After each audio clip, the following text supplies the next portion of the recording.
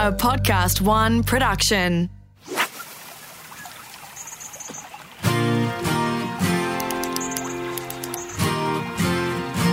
Hello everyone, thanks for joining us. This is Hook, Line and Sinker's Back to Basics fishing series, where there are no silly questions. This is a place where we strip it back, making it easy for you to get down to the water to enjoy the great sport of angling.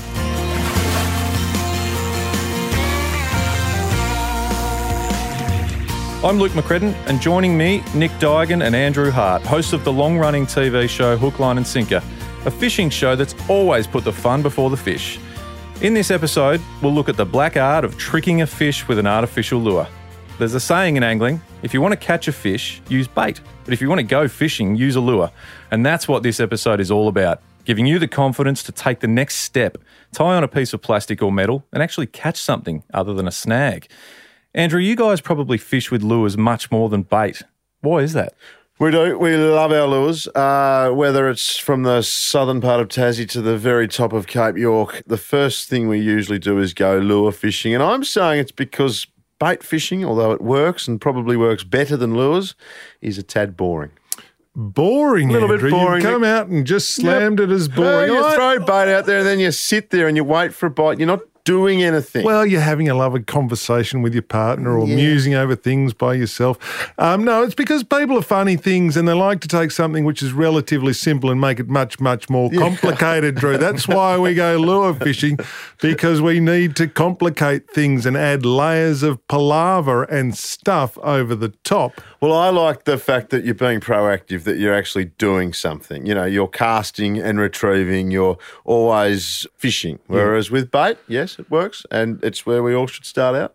But you're just basically sitting there waiting for the fish to come to you. With lures, you can go and find the fish. Think like a fish, potentially. Would that help? Think like a fish, and then it's fish on. The other thing I really like about lures is it's not a bite. So, you know, like you've got a bit of bait. Yeah. Get a little nibble, nibble bite. With lures, it's not a bite. It's a strike. Oh, that sounds good. Yeah. I like that. I spent a lot of time working on that. It's not, I'm going to say it again, it's not a bite. Yep. It's a strike. It Yes. is fish on. The rod is almost ripped from your hands. Yes. And it's exciting.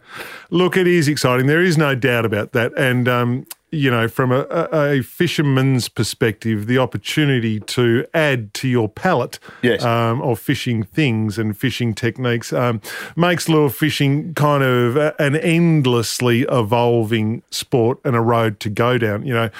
I used to work in a television station, Andrew. You may not remember this, but late at night, what I would do... such programs as the Saturday Morning Fun Well, Show. I used to do that as well, but in a technical role, Luke, and I would switch the commercials in late at night from midnight through to dawn. So I'd be there switching the commercials in. And sometimes at that time of night, they would play these things called infomercials. They still play them now. But back then, there was a thing, a half an hour show. There were no ads in it. It was one big ad, and it was advertising a thing called the flying lure. And for the first time I put this thing to air, I watched it through, and I thought, oh, that's very interesting. And then I put it to air the next night, and subsequently for the next 3 months. By the end of that time, I had been hypnotised and convinced that I needed the flying lure. The flying lure was a box of lures that would take your lure to where the fish were. It could fly under objects, and there was no fish that it couldn't catch. And so I bought it, the flying lures, and I still have them, Andrew. You bought it sober? I bought it sober, but in a highly suggestible state. And, you know, I think for everybody who has a collection of lures, there are some hits and some misses, but that is kind of part of the journey. I guess my first lure memory was many years ago. There's a fish called a brim. And we used to catch brim on bait. And then there was this, you'd read in the magazine articles. You never caught them on lures. No, they were. You couldn't do it. It was like catching a unicorn. You couldn't catch a brim on a lure. But then some of the magazines started writing about how some guys were tricking brim on lures. So I was on a family holiday in Sydney. There was a big tackle store there called Harbord Tackle Store, and it was, back in the day, it was the best tackle store in the world. I was very excited to be taken there. And I bought some brim lures. And now they're not the brim lures that we use today. The one lure that that stood out from the rest was a hot pink and black bibbed lure, quite large, that I thought, good, I will catch a brim on this lure. Yep. And took myself off fishing several months later to my brim spot. Yep. Was using bait, having no success, tied on this lure, first cast, bang, rod nearly ripped out of my hand. It wasn't a bite, it was a strike. And look, I couldn't believe my eyes when I landed a brim on a lure. And from that day, I was hooked with using lures, with tricking fish to eat something that's artificial. Yes. The funny part about that is I think I've been tricked into lures just as much as the fish have. And I think my wife will vouch for that. My shed's full of lures and I love them. I am a sucker for lures. And so that level, absolutely, I really get involved in collecting lures. But I also do love using lures. My first memory, Andrew, was throwing metal slugs, which are basically just pieces of metal with a treble on the end of them for salmon. So spinning, so casting out and then winding back in as fast as you possibly can. There was not much in terms of colour or beauty about these things. They were literally just a piece of metal with a hook on the end. But that was my introduction to lure fishing. So people have been fishing with bait for a while that haven't necessarily tried lures in any format. I guess the question is, why would they then try out lure fishing? It's a very good question, Luke. It's a very good question because you're essentially taking something that's pretty simple and works pretty well and adding a layer of complication. I guess it's like anything, you know, lure fishing is a little bit more proactive, Andrew. It's you are working your lure, you are trying to trick the fish. You are, yes. You're trying to get the fish to eat your lure thinking that it's natural food. Yes. There's a saying in trout fishing where we match the hatch, because in trout fishing we use flies and flies hatch. So, you know, if there's a hatch of mayfly, for example, we want to tie a fly on that looks like a mayfly and we trick the fish that way. And lure fishing is quite similar. If the fish are eating baby mullets in the shallows, we can put a lure on that looks like a baby mullet. If you are fishing in the tropics on the flats, chasing Indo-Pacific permit, Andrew, who are browsing the bottom for crabs, you might tie on a soft plastic crab and throw that out there and be very, very thrilled when one of them mistakes it for a real crab. So we're matching the hatch. Yes, they certainly work. It's interesting, Luke. I've looked into the history of lures, and this is a journey back in time, Andrew. Isn't it? A lure, if you think about it, is a lie told to a fish by a fisherman. And the early examples, the Chinese and the Egyptians were early adopters in the lure space, you know, around about century 2000 BC, so 4,000 years quite a while ago. ago, wasn't it? Yeah, and typically they were using the combination of bone and bronze. So bone for the lure body, bronze for the hook. Oh, right. Bone for the body. Bones for the body. Yeah, bone, with a bronze hook. Yeah. Fish were pretty dumb back in those days. Oh, no. There were a lot more of them around, Andrew. You could walk on them back then. But then, you know, as is often the way, the Nordic countries, the Scandinavians got hold of this, the Vikings, et cetera, and they've sort of improved it. They had metal spinning lures, spoon lures from copper. Then, as is almost always the case, the Poms and the Yanks picked it up and we were seeing tin minnows from the late 1700s. Tin minnows that people were tossing around in the rivers and streams of the UK and the US. And even sort of in the early 1800s, Andrew, they were doing painted rubber imitations of grubs and worms and things like that. So the soft first of the soft plastics. Wow. 200 years old. Wow. You think something's new. You think you're onto a new trend. You do. Only to discover that it's 2 centuries old. But so mankind has always liked lures to make fishing more complicated. That's what you're saying. Well, it is interesting why they would bother, why the Egyptians would bother faffing around with a bone and a bronze hook rather than using a piece of bait, because I guess in some circumstances a lure is a more effective tool than a bait. Maybe. Yeah. But interesting. There has been, I think it's fair to say though, Luke, an explosion. Absolute explosion. Take us into the tackle store and talk me through the lure selection there. Well, the evolution of lures, as you say, has meant the expansion, the explosion of ranges of colours, of styles, of sizes. if we go back to episode 1 where we went into the tackle store to get a rod and reel, one thing you'll notice is the mass of lures across all the walls, all the shelves in tackle stores these days. There's no shortage. Absolute mind-blowing at times. No. So it can be daunting, intimidating, but it should be a fun process, Nick. It should be a fun process going through and picking out the colours you like and finding out what might work. I think my idea with lure selection, particularly early on, is apart from getting some advice from the locals, from the tackle store people, is choosing a lure and a colour that you're confident with. Confidence is a massive part of lure fishing. If you, like Andrew, caught a brim on that lure for the first cast, then that lure in your mind will always catch fish, and you'll be very confident every time you tie it on. And you'll fish with purpose because you know the lure, you know that part of the equation is right. You're happy with that. So lure fishing is all about confidence, but I guess it's about establishing a pattern of confidence. And to establish that pattern, first you must tie on your first lure, and that comes down to making a choice. Yes, it does. And one of the choices, one of the situations you'll find yourself in is looking at the price tags on lures. Did you know, Nick, some lures are in excess of $150 for a lure? Yes. It's quite intimidating to see that, Andrew, particularly knowing that you're about to cast that out and potentially lose it. Yes, and the fishing industry make fads. So, you know, some lures are in fashion and others are not. So at the moment for cod fishing, Murray cod fishing, giant lures that go across the top of the surface that look like a baby bird or a duck or a frog or something are in fashion, and they are $150. But you don't need to worry about that because I think for the most part, most soft plastics that you'll need, you can look at between $10 and $20 for a packet, and that'll see you through. Same goes for, I would say, squid jigs, trout lures, the hard body lures, the bib lures that you've spoken about, Andrew, and also metal casting lures. I don't think you need to be worrying about the $100+ price. No, I think for the purposes of this exercise, we'll keep it in the sub $20 range. We did once take this to Hook, Line and Sinker, though, because we were so amazed by the price of lures that we thought, why don't we make our own lures? Like the Egyptians or the Chinese back in the 2000 BCs, It was a very successful program for us. First lure I created was a spoon lure, made of metal. Made of spoons. Andrew went into the kitchenette of the TV station where we worked and stole all the teaspoons, cut the handles off them. And then you put a hole in one end and a hole in the other end.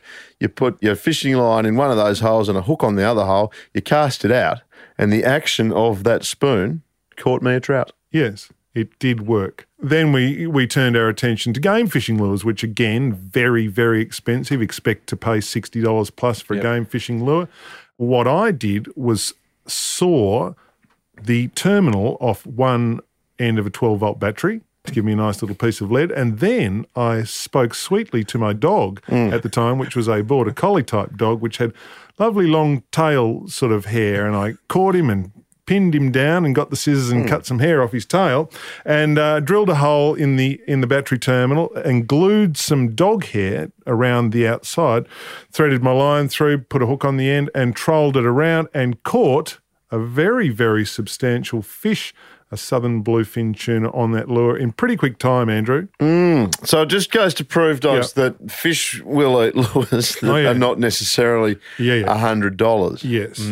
Probably goes back to my confidence point. You were confident with the tuna lure with dog hair. The tuna slayer with dog was its official name. Look, confident would be too strong a word, but I think if you drag it through enough fish, one will make a mistake and eat it, and I guess that's what we're talking about with all lures to some extent. Okay. You're hoping that the fish makes a mistake. Let's pick 3 lures. All right. 3 lures that we'll need. So we're in the tackle shop. We are faced with a tsunami, a literal tsunami of colour and movement and style of lures. Let's pick 3. The first, I'm saying a very common lure.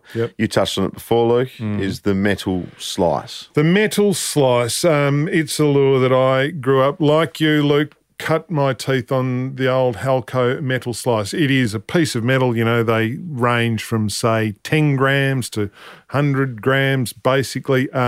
What's a good size? A good size is probably 20 grams. Let's say a 20-gram metal. That'll be perfect for the rod that you've bought from episode 1. Yes. You'll be able to cast with accuracy and distance of 20-gram lure. If you buy a 65-gram one of these, your rod won't enjoy casting it. It'll be very heavy for your rod. So a 20-gram metal slice lure. Now, this lure is pretty easy to fish. Basically, what you do is you get it, you tie it onto the end of your line with no loops, no nothings, just tied to the end of your line, and you piff it out as far as you can, hopefully in the direction of some fish activity, and then you wind it back in. Sometimes, you might cast it out and count to 5 and let it drop down the water column a little bit so it gets a little bit deeper, and then you wind it back in. Sometimes you might just rip it across the top.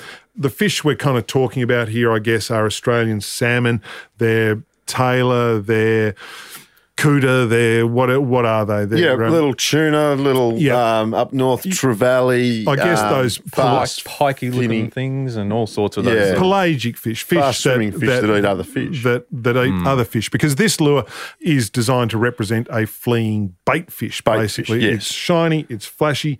It's not a particularly faithful representation of a fleeing bait fish, but it is designed to get probably what we would call in the business a reaction strike. Yes, Nick, yes. And that is where the thing whizzes past a fish. He goes, "Oh, that looks interesting. That's not something that's meant to be here. I'm going to eat that." And he will chase it down and bite it and eat it. And it hasn't got a lot of time to think about it. No. That's sort of your reaction bite. So speed kills. So you can wind those things as fast as you want, really.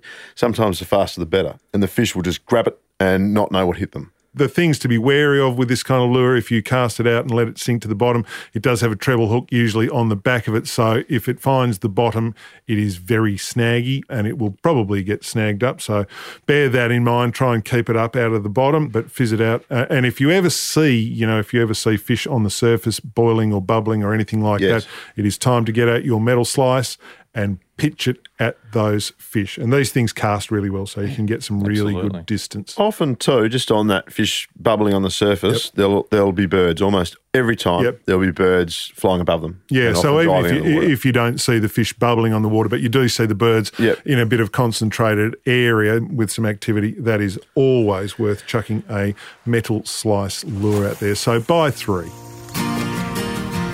You're listening to Hook, Line and Sinker Back to Basics Fishing Series. If you're enjoying the series, give us a rating and review on Apple Podcasts or wherever you listen.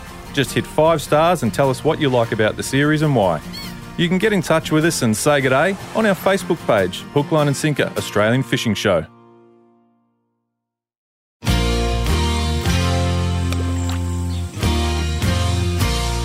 Luke, the other thing I think you should have in your tackle box if you're fishing around the coast, and I don't think it matters where you are in Australia, is a squid jig. No, I think it's Australia-wide. Yep. All around the coast of Australia, squid in some form. There's slightly variations of species, but they're all going to eat a squid jig. Squid jig, to put it simply, is exclusively designed for squid, and it is an imitation again, but this time more of, a cross between a shrimp and a bait fish as well. Yep. So a whole different design, this one. So there's no trebles or single hooks hanging off. It is simply a body, a colourful body on a barbed prong, Nick? Is that yes. So a range of prongs at the back of it. Yeah, and it's an odd-looking thing. Yeah, and the idea behind the prongs being at the back of it is all about how the squid will eat it and attack it, which is basically coming up behind it, grabbing it, and then shooting off seemingly backwards. Yeah, with all its tentacles wrapped around it. So the prongs sort of get stuck in those tentacles.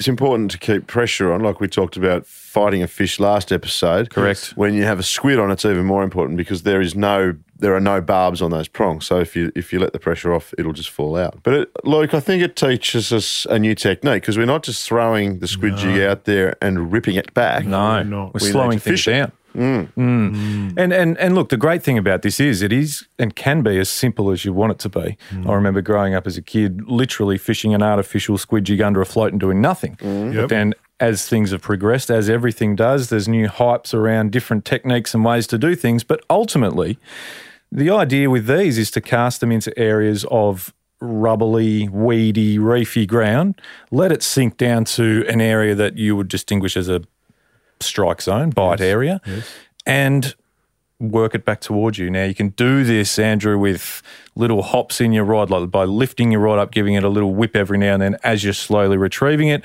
It'll send the jig into a bit of a darting action up and down, causing a bit of a commotion, I suppose, attracting squid. Squid have got magnificent sight in that they will spot it from quite a way away and come to have a look. And they're not too frightened of a boat either. If you are in a boat or a jetty, they will come up quite often to your feet to attack a squid jig. So squid are voracious. They're mean. If you're a little person and in the water and a big squid came on, they're baby eaters. They're baby eaters. Yep, yeah, they can be. Yep. Now, the one thing that can be, I suppose, a bit confusing is these are the sort of lure there is thousands of colours of on a wall. Thousands. And there are ideas around different foil colours and patterns meaning different things to squid and what they can see. Yep. But I am saying, for the sake of getting into it, choose some colours you like. Get 3.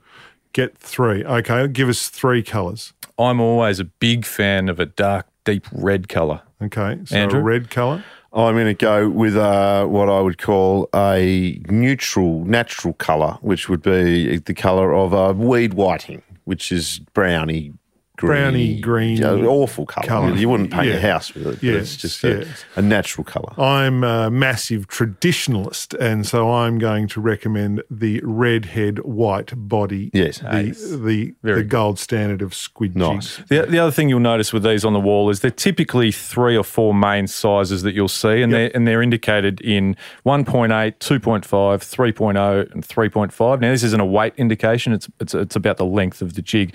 Typically, though, as the length of the jig increases, they do get slightly heavier. So I guess the method there would be fishing shallow water with less current, fish smaller jigs. As you fish a little bit deeper in deeper water with a bit more of flow underneath, fish the bigger jigs. Okay. Yep. I'm going to go for the second size. Yeah, I think the second size is a good one. Yep. 3 of those, thanks, mate, in those colours. I'm not going to buy the very expensive Japanese ones. I'm going to buy the middle of the road ones for maybe $12 to $18 a jig. Yes, I think that's right. Still getting up there. When they add up, don't they? Oh, they really do. $60 worth of squid jigs. But the enjoyment that squid fishing brings, Nick, it's what it's all about. Well, it's one of those great things. You can do it at night. You can do it in a city. You can do it, if there's a little bit of a rock wall with a light over it, you're in the game. Anywhere. If you're walking around during the day and you see stains on the ground, dark stains on the ground, that's by and large often squid ink, where someone prior to you has been there fishing at night and caught a squid. And squid, obviously, when they get caught, squirt out their squid ink on the ground. So if you see squid ink, look, you are in the game. You're in a spot where people catch squid. Correct. So we've got metal slices, our squid jigs. Now we're going to skip a whole range of lures here, which is your bibbed lure. So they're often made out of timber, or traditionally they're made out of timber. So they float, but then they've got a little bib on their nose. And so when you start winding, the bib digs into the water, giving the lure action, and it swims back. Now, if we're fishing in fresh water, these are the most popular lures. We would have some of those. We would substitute out the squid jig because they don't live in fresh water. Probably, and the metal slice. And the metal slice, and we would get some bib lures and we'd ask for some advice. The way to fish those, the simplest way is like the metal slice, throw it out and wind it back in. Throw it out across the river, wind it back in a bit slower. Okay? A bit slower. Maybe add a pause here and there if you like, dress it up. You can if you want. Now I'm going to blow your mind though. Oh. Okay, now we're going to get crazy technical. Okay. Mm-hmm. Soft plastic lures. You just told us, Dogs, that they've been around for 200 years. 200 years plus. The research that I did sort of states that around about the 60s, they became very, very popular in America for bass fishing. Right. They were little grubs and little worms made out of plastic, basically. You can make the plastic as soft or as hard as you like by putting different resins and whatever else. Okay. And people actually make their own soft plastic lures. They didn't really take off here in Australia until, I'm saying maybe the late 90s. Yeah, I reckon when you're right. it was Starlo and Bushy who were on Rex Hunt. They did a deal with maybe Shimano and brought out a range of purpose-built Australian soft plastic lures called squidgies. Squidgies went gangbusters. They really did. Because not only were they a new craze, they caught pretty much everything.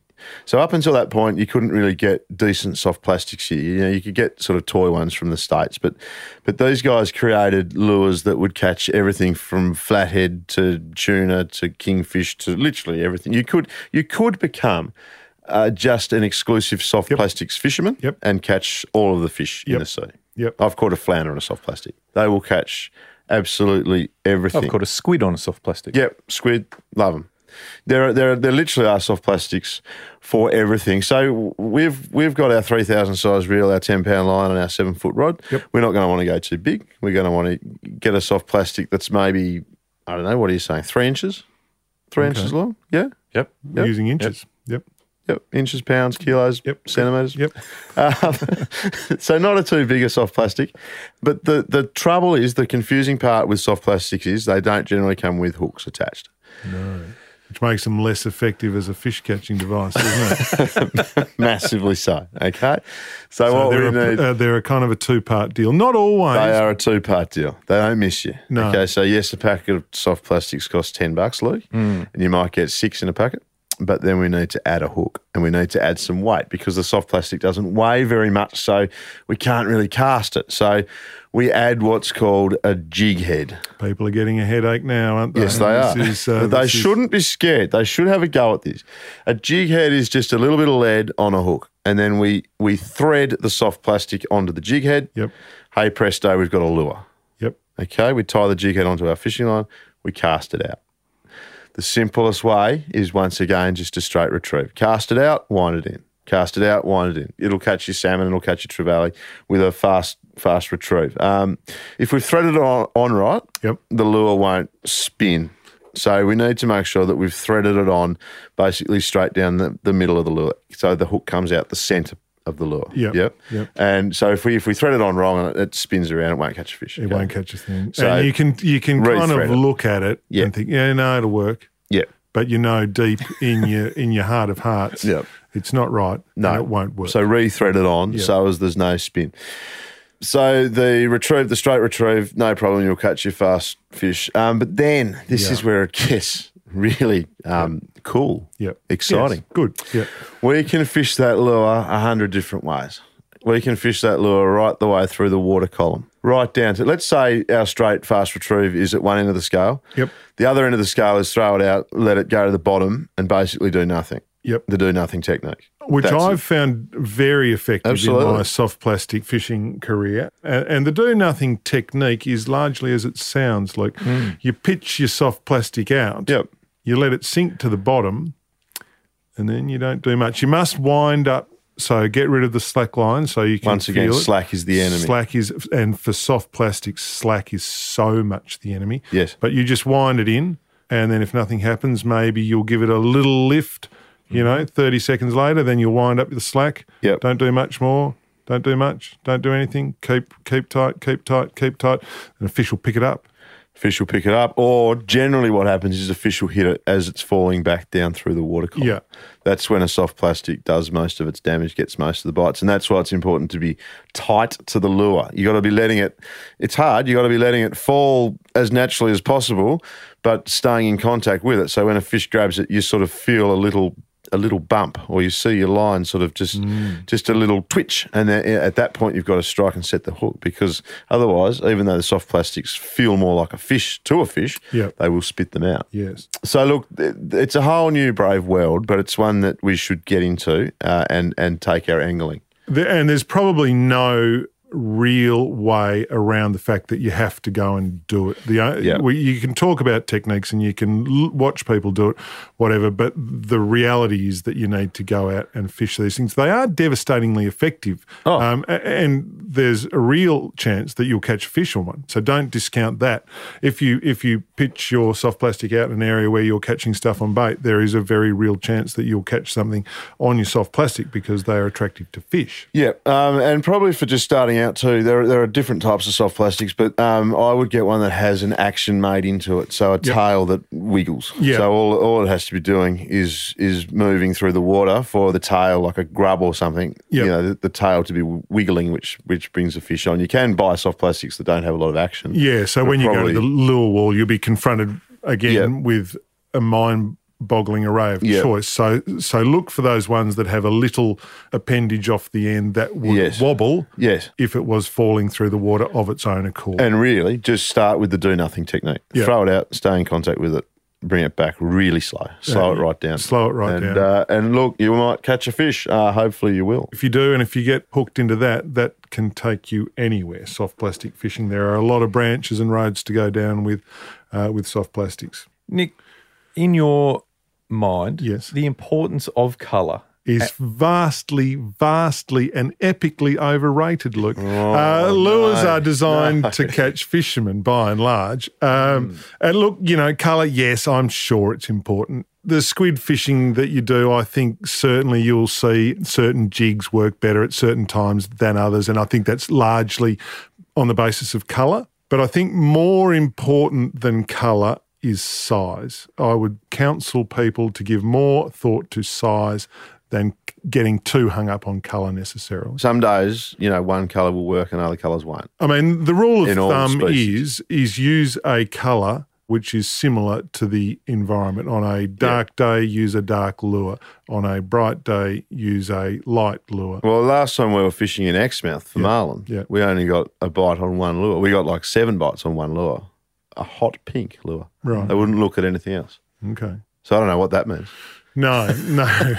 So there is no takeaway from it. And that might be the reality of colour. Again, I think it's probably this idea of confidence in the lures that you're running. Absolutely. If you have success at a period of time, people go to the lengths of keeping diaries, a fishing diary. I caught a fish on a pink lure. I caught a fish on a pink lure, but it was at this time and it was the sun was shining sort of thing. I would suggest if you are fishing with a couple of mates, all use different colours. That's an excellent idea. And then just copy your mate that's catching the most fish. Right. But yes, I think size is more important. And to get the right size, we're going to, again, match the hatch. So we've got to think about what the fish is eating. So we want to match the size of the bait that the fish is eating. So if it's a permit eating crabs, we want to use a crab much the same size as the permit's eating. If it's a barramundi eating mullet, let's throw a mullet pattern soft plastic lure in there, much the same size. Yeah, and if it's a salmon eating a little fleeing little bait fish, whatever they're called, throw a nicely salmon are a very good example because if they're on bait that is tiny, they won't look at a big slice, and even a small slice. Like you need to go right down in size because I think they're switched on to a certain size fish, which could be tiny. Yep. And matching that hatch can be difficult, but it's just a good example that they won't even look at a bigger lure. And I think as a rule of thumb, go as small as you sort of can, as small as you can get away with. Similarly to the bait on the hook when we're pretty bait much fishing. You rather start small. You will catch big fish on small lures, but you won't catch many fish on big lures. That's fair enough. Yep. Now, there's one other thing that I want to throw out there. Okay. And that's our fishing line. Yes. Okay, so at the moment we've got a 3,000 size reel, which has caught heaps of fish. Heaps of fish. On bait. We've got a 7-foot rod. Perfect. Ideal for most lure fishing situations. I want to swap the line that maybe came with the combo, which is a monofilament fishing line, normal fishing line, to a braid line. Well, what is a braid line, Andrew? Let's start with that. I'm hoping you know the answer to that, Nick, but it's made out of a material that isn't normal fishing line and it's got no stretch in it. No, that's exactly right. It's sort of it's a fibrous type thing. Some of them are where it gets its name from. Some of the early ones were braided. They seem to be less braided now. They have an outer coating on them. But the point you make about them having less stretch is really important. So they have less stretch and they are much thinner for a given breaking strain. Yes. So our 10-pound mono line might be twice or 3 times as thick as our 10-pound braid. So let's go for 15-pound braid. Yeah. Okay. Yep. So we can a spool of 15-pound braid. Let's throw that on our reel. Yep. And use our lures. Yep. And even our bait, and you will notice a huge difference. Yes, it is a nicer thing to use. It is lighter, it cuts through the water, less drag and all that sort of stuff. The one vague downside, Luke, is that braid is very visible to fish. What's the answer to that? The answer to that, unfortunately, is another layer of complication. It is that we need to now add a leader Yes. to our fishing outfit, our So fishing. we can't just tie a lure or a hook straight to the braid because You the fish can. will see it. You can do it, and I would suggest it cuts fairly substantially your catch rate. If you tie, you'll see plenty of times people will tie braid straight to their lure. They do it. It's a bit of a Gumby newbie type mistake to So make. you've heard it here. Yep. Don't do it. Don't do it. Add a leader. Yep. So Now- a leader is a length of monofilament Normal line, fishing line. Normal fishing line. You can use some of the stuff that came off your reel. Typically, it will be of a slightly higher breaking strain than your main line. So if your main line, if we're saying is what is it? It's 15 £15. 15 pound. You might have 20 pound. 20-pound leader because it gives you a little bit more abrasion resistance to the fish's teeth or rocks or whatever. But it means we have to learn how to tie a knot. We have to be able to join those two lines. Yep. So, Hardy, you spoke, I think, in maybe episode 3 about the uni knot being the knot we tie when we're tying a hook to our line. The double uni knot is brilliant because it's easy to tie and you can very successfully and reliably join two pieces of line together with a double uni. So we're already familiar with the uni. A double uni is basically just tying two of those. Two of them pulling them down on each other, and you've joined your line. Have your leader about, a metre. Yep. A metre long, and then tie your lure or your hook or your rig on the end of that, and you will notice a big difference. Yeah, and look, as we say, you can use either just mono fishing line that you got from somewhere. Yeah. If you go to the tackle shop, you'll see another whole wall dedicated to leaders, and there's mono leaders, and there's fluorocarbon leaders, and there's they have vague different properties, but not really enough for us to worry about. I don't think maybe a less than 5% difference in your catch rate, Luke. I'm saying. I think that's a fair call. We've really gone to the next step now, haven't we? We have gone to the next step, but it shouldn't be too scary. I'd recommend people just get out and have a go because there is a lot of benefits in lure fishing, Andrew, and lots of fun to be had. In the next episode, we're going to cover some things that are out of our hands, some factors in fishing that we can't control, but we can understand. Make sure you tune into the next episode because even though you're a beginner, what we cover off will make you feel like you're a pro.